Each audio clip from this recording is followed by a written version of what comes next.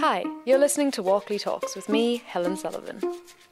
The focus of Storyology 2017 was the matter of trust. How do we earn our audience's trust, and how do we keep it? One of this year's keynote speakers was Maria Ressa, CEO and executive editor of Rappler.com, a social news network which uses a hearts and mind approach to news through a unique mood navigator. In her talk, she looks at how the state-controlled social media propaganda machine in her home country of the Philippines incites hate and erodes trust in media and other institutions. First, I want to show you, to get to the mob, to get to the new battleground, I want to take you to the past. So I'll show you where I'm coming from, what we did with the paradigms that we came up with, tested them, and how 2016 turned it all upside down, and how we now have to deal with I think this is the greatest challenge, and the greatest challenge to journalism is what happens when you're the one attacked and truth is contested. So I became a journalist in the late 80s, and we had to call our editors on payphones and then dictate it. So from the 80s to the 90s, 80s here, 90s of the live shots. I don't know if you remember, all of a sudden, in the Philippines, to do a live shot cost $20,000 at the beginning. Time I left in 2005, it was $400. And of course, by the time CNN did the DNG, Digital News Gathering, I was doing live shots every hour. That has an impact on how much time we have to think, how much we speak, and how much time we get to speak to other people to tell us what the story is. So in 2000s, this is East Timor. That was really my first big intersection with Australia. I spent some time in Darwin. I spent a lot of time in East Timor. But this was how amazing I felt. This was one of those moments when the entire 91% of the infrastructure of East Timor was shattered. The soldiers, the Indonesian soldiers, when they were going out, punched holes in the pipes. There was no electricity, and yet we could go live. And the way we went live here was we brought in a cargo container.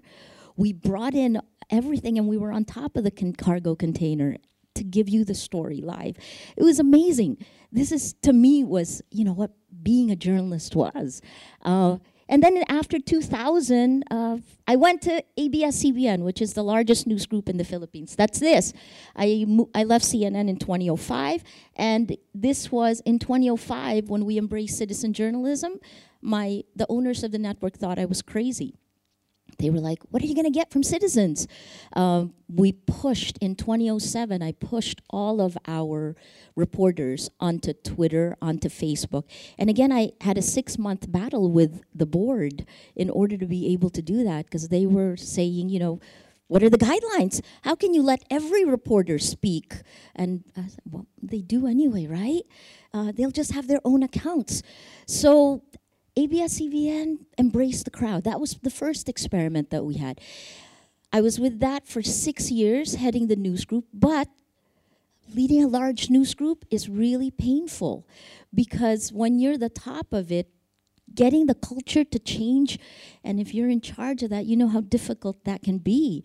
So in 2010, I decided, all right, I'm tired of politics. I just want to see if these ideas work. So we started Rappler in 2012. So all of the things that changed drastically, this is just an idea of how technology changed through one reporter's eyes. Because I talk Warzone, these are the lessons. And for me, keep these. I tell you these because they're really important for today, I think. The war zones just have changed. The battlefield is different. But my 5 lessons in 30-some-odd years of reporting remain the same. The first is, gosh, whatever it is, make the choice to learn. And I learned this when I was still in school. My thesis advisor told me, if you don't know something, don't go down the path you already know, because you already know where it's going to lead. Go, make the choice to learn. And it's worked so far. It's really hard as we get older and as we lead organizations, because when you lead organizations, all of a sudden you've got P&Ls, you've got lots of people, you've got jobs relying on some of your calls, but make the choice to learn, especially now. Second, we get in our own way. embrace your fear. If you touch your fear, you grab it, nothing stops you. And I'll say this from a war zone area, like again, from both of these, I'll use East Timor because it feels like only yesterday, but all of us were in East Timor right at the time when we knew violence was going to break out, and all the journalists tended to stay at the Turismo Hotel because it was right in front of the water. It was really nice, but I knew that when the thing that spreads the most in a pack is fear. And when fear spreads and you're with a whole group of people, you can't help yourself. So with the CNN team, what I did is I did something kind of foolish, it seemed, but it worked out in the end. We took a government house in the government compound further away from the Turismo, took over that house, and we were the last group to be in East Timor because when the militia began attacking, everyone left. We were there just a few days later, but those few days mattered. So my lesson about embracing your fear is the enemy is what you make of it in your head. So anytime I feel there's an enemy, I go to them. Again, people tell me I'm foolish that way, right? But embrace your fear. If you're not afraid, nothing stops you. Third, beware of the pack. That's East Timor again, beware of the pack. Fourth, on taking risks. This is from hostile environment training. You know, CNN used to do our hostile environment training. They flew us to Sydney and we would go to the bush. And they'd get us all lost and we'd have to find our way through all of this stuff there, right? This is one of the things AKE used to tell us. Anytime you're in a dangerous situation, if there's shooting that's going on, shooting from this side to that side, take a look. If the person is lying in the middle, needing help, if the shooting is here to here, if you go in and grab that person and take them out, what are the chances that you're going to get hit? It's probably better to go get help or to try to stop the shooting on one side. So always assess I'm going to go help you. That's our goal, right? Journalists are those foolish people who go in and shine the light. But always assess danger to me, danger to you. I first assess danger to me, danger to you. A journalist would say no story is worth dying for. I tell myself that all the time now. And then the last one is excess within control. Any story, the lives that we build, excess within control is this idea that you have to really let go. You have to let the emotions flow, but yet have the discipline to control it. If it's too much emotion, it's overindulgent. If it's too much discipline, it's got no inspiration. So whether it's a story or whether it was whether it's whatever we're building, whether it's Rappler, it's excess within control. And I take that from like playing the piano, right? When you're playing something, a Chopin piece, you can't play Chopin well if you haven't done scales, hours every day. The technical part is important for the creation, for the artistic part. I say this because I think our world today, with technology, with the crowd, is a work of creation. And so it's excess within control. We need to still retain the discipline we used to have. I'll move on after that. And the reason I told you that is keep that in mind for the end when the mob comes, because that's a new battlefield. This is video of what led to where Rappler is. 3 reporters of ABS-CBN were kidnapped by the Abu Sayyaf in 2008.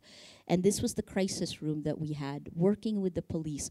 We drew a line between the crisis managers and our newsroom, and we treated our newsroom the way we treated every other group. But I say this because in doing this, we found that journalists actually make the best negotiators for conflict, for trying to get them out. We got them out within 10 days. And in the 10 days, Sestrilon was our anchor reporter, our 2 cameramen who were with her, Jimmy and Angel, led to this. And I tell you this because this then connects to social media. The last book I wrote in 2011 is called From Bin Laden to Facebook. And we charted this guy, Salih Saeed, his connections to Hambali, the Indonesian behind the Bali attacks in 2002, 2005, and then his connections, he goes all the way to bin Laden and Abu Bakar Bashir, another Indonesian. The reason why I say this is because this connection to Salih Said, he's the 18-year-old guy who kidnapped the 3 journalists. It's network analysis. Network analysis leads to information cascades. So let me jump and show you how they all come together. When I was working on this book in 2011, I began to chart social networks. And that was really before social media had taken off. And we realized that if we could harness the power of social networks, we could map the spread of the ideology when you're talking about terrorism, but when you're talking about through a group of people, you can map the spread of emotions and you can impact behavior. Okay, let me show you the world today. So keep in mind those ideas, social networks, emotions spreading through people. And let me show you how it evolved. This is today now, real world. Hashtag pray for Marawi. This is what I deal with on a daily basis. On Twitter, this trended. If you remember, pray for Manchester, the bombing in Manchester happened within the same 12-hour period. Pray for Marawi trended on May 23rd, the same day that President Duterte declared martial law in Mindanao. When we looked at it, this is a tool that Rappler developed that looks at how communities form on Twitter. And this is a very strange formation of community for hashtag pray for Marawi because there's no cascade. It shouldn't be closed circles. So we dug down deeper and we found this is Ground Zero tweet. It's talking about, please don't ignore, they're all over the city. But we found that that tweet was retweeted 54,046 times in the first minute. Bots, right? So you can kind of see what it is. Now, why is that important? Well, that trended right before the government declared a state of martial law in Mindanao. This is our reality, and this is the danger ahead. Bots, fake accounts, hate, manufactured reality. This is what I now deal with. And here's the landscape. This is why it's so easy, and this is what set it up. It's the fact that over the last few decades, we've had so much information coming at us. You're talking about 6,000 square meters of information storage material created every second. So what does that mean? Well, we've long talked about how exponential growth is all really wonderful for society and how it is going to disrupt every industry. This hockey stick is the growth of Airbnb, of Uber, of anything that isn't linear growth. So let me put it in context of media in a positive way. When I used to manage ABS-CBN News, our growth was linear. If we grew 4% to 10% in a year, it was huge. Rappler, when we started it in 2012, was growing 100% to 300% year on year. So it's not as fast as the exponential growth of Airbnb and Uber, but it is way faster than a traditional news group. So here's that area of disruption. That's looking at it from a company's perspective. Now look at it from disinformation's perspective. If 6,000 square meters of information is coming at you every second, this is the exponential growth of it. And if someone can harness it, this is the exponential growth of propaganda. Here's my country, the Philippines. As of January 2017, here it is. It's #1 in the number of hours spent online. We have roughly 52 million Filipinos on the internet. Of the 52 million, 97% are on Facebook. What does that mean? So this is part of the reason I created Rappler in the Philippines. And this was the idea behind it. You can look at it as both content creation and native advertising. This is both the business model and the content creation model for Rappler. So this creates content, this is distribution. We pushed it out on social media. Social media led to crowdsourcing. Crowdsourcing gave us data back. That's big data that we funneled right back into the creation mix. Same thing for business. When we started, this was native advertising, which was pushed out on social media. We sold social media conversations, which then led to selling crowdsourcing events, which then led to data. That data was funneled right back into the mix. This was the foundation. We put a civic engagement arm on top of Rappler, which is something journalists didn't used to do, but we always wanted to, right? When I was doing CNN, when I was doing ABS-CBN, when a disaster happens in the Philippines, the journalists are always first on the scene. And when I headed ABS, all of a sudden, to draw these lines, because we need to draw the lines, the reporter would go in, but going in, if we had a chopper, I'd send in someone for public service along with the reporter, because you don't want the reporter to be giving out water. You want the reporter to be interviewing, but you also don't want to stay there without giving something out. So this was what we did for our network in the Philippines. Well, civic engagement now is part of Rappler. It's called MovePH. We have a blogging platform on top of Rappler, and this is the way we keep track of our communities. We actually map our communities on social media. Every story has a mood meter. We have a patent for a user engagement model. This was before Facebook put emotions, emojis on it. But the idea behind this is that this is the easiest form of crowdsourcing. You can actually look at how an event ripples through your society, and you can navigate through Rappler based on emotions. Our median age is 22 to 23 years old. Our bureau in Jakarta is very similar. Median age is 22 to 23 years old, except Indonesia has 250 million people. This is the change model. And I realized that it worked for Rappler. It also worked for President Duterte. He was the first political candidate to really harness social media in the Philippines to win. For us, what you do on social media carries an emotion, and it's emotion that spreads fastest, whether it's in the physical world or in the virtual world, right? That emotion travels on social networks. Social networks are your family and friends in the physical world. In social media, social networks are your family and friends on steroids. It's got no boundaries of time and space. So you can take this event, if I was live streaming it and I was live tweeting it, its reach would grow ×4. We were looking at these numbers. So once it spreads through social networks, that impacts behavior. This is exactly the change model that President Duterte used to win our the May 2016 elections. Now let me go to how the mob was formed. Disinformation on social media, manipulation on social media. In the Philippines, it was actually the corporations that first introduced it.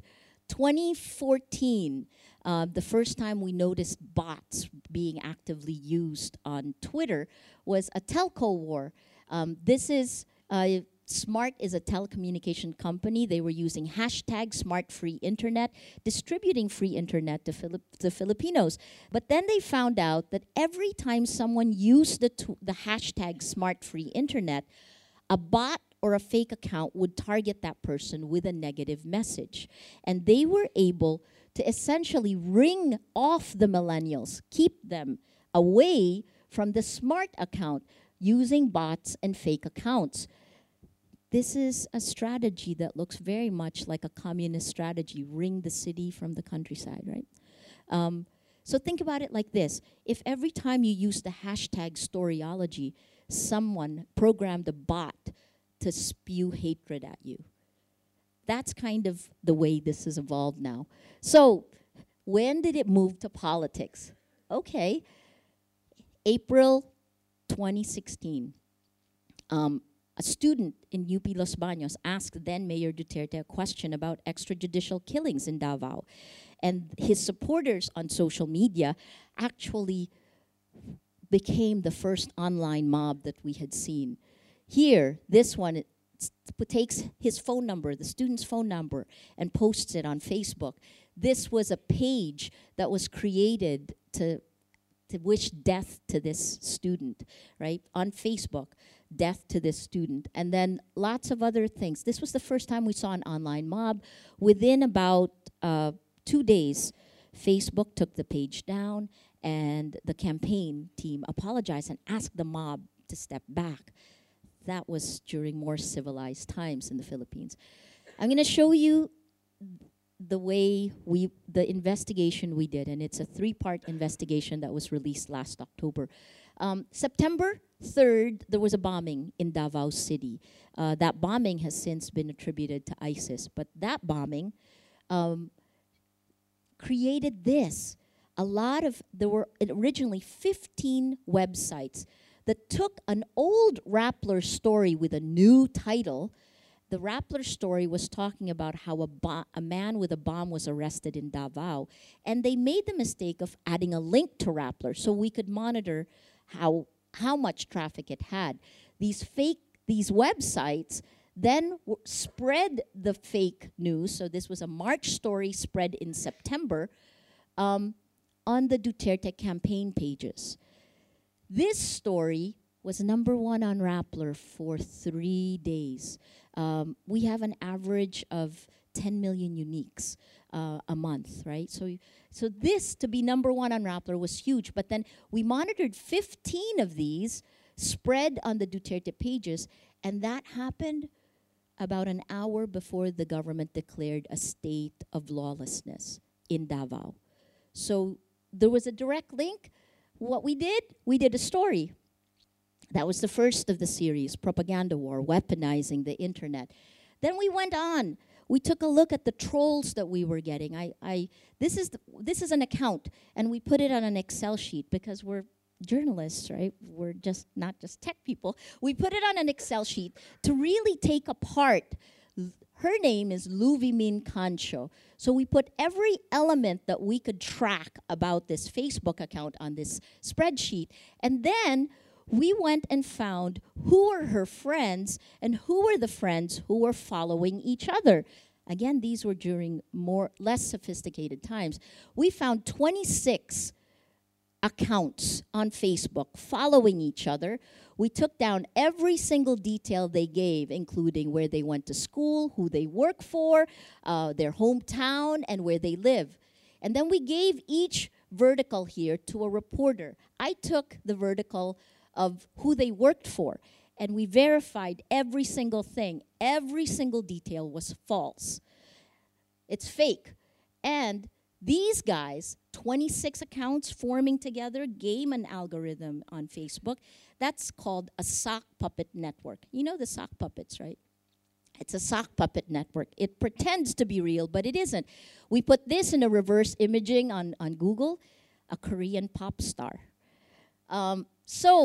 This is the piece. What we found was that this sock puppet network of 26 fake accounts influenced up to 3 million other accounts on Facebook.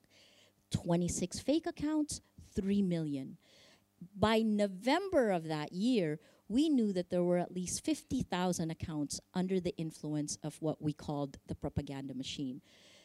In the French elections, for context, Facebook took down 30,000 fake accounts. And if they didn't, would Macron have won? If they took down 30,000 fake accounts in the Philippines, would Duterte still have won?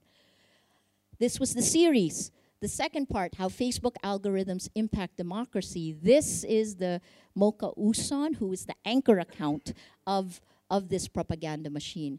Right after, the weekend after we published this series, so I wrote 2 of the stories. This is what I got the weekend after. Maria, you are a waste of sperm. I like that one. Your mother should have swallowed you. Again, I won't even go there, right? I'm called an oligarch, lots of different things. But this one I put forward because I thought this person was real.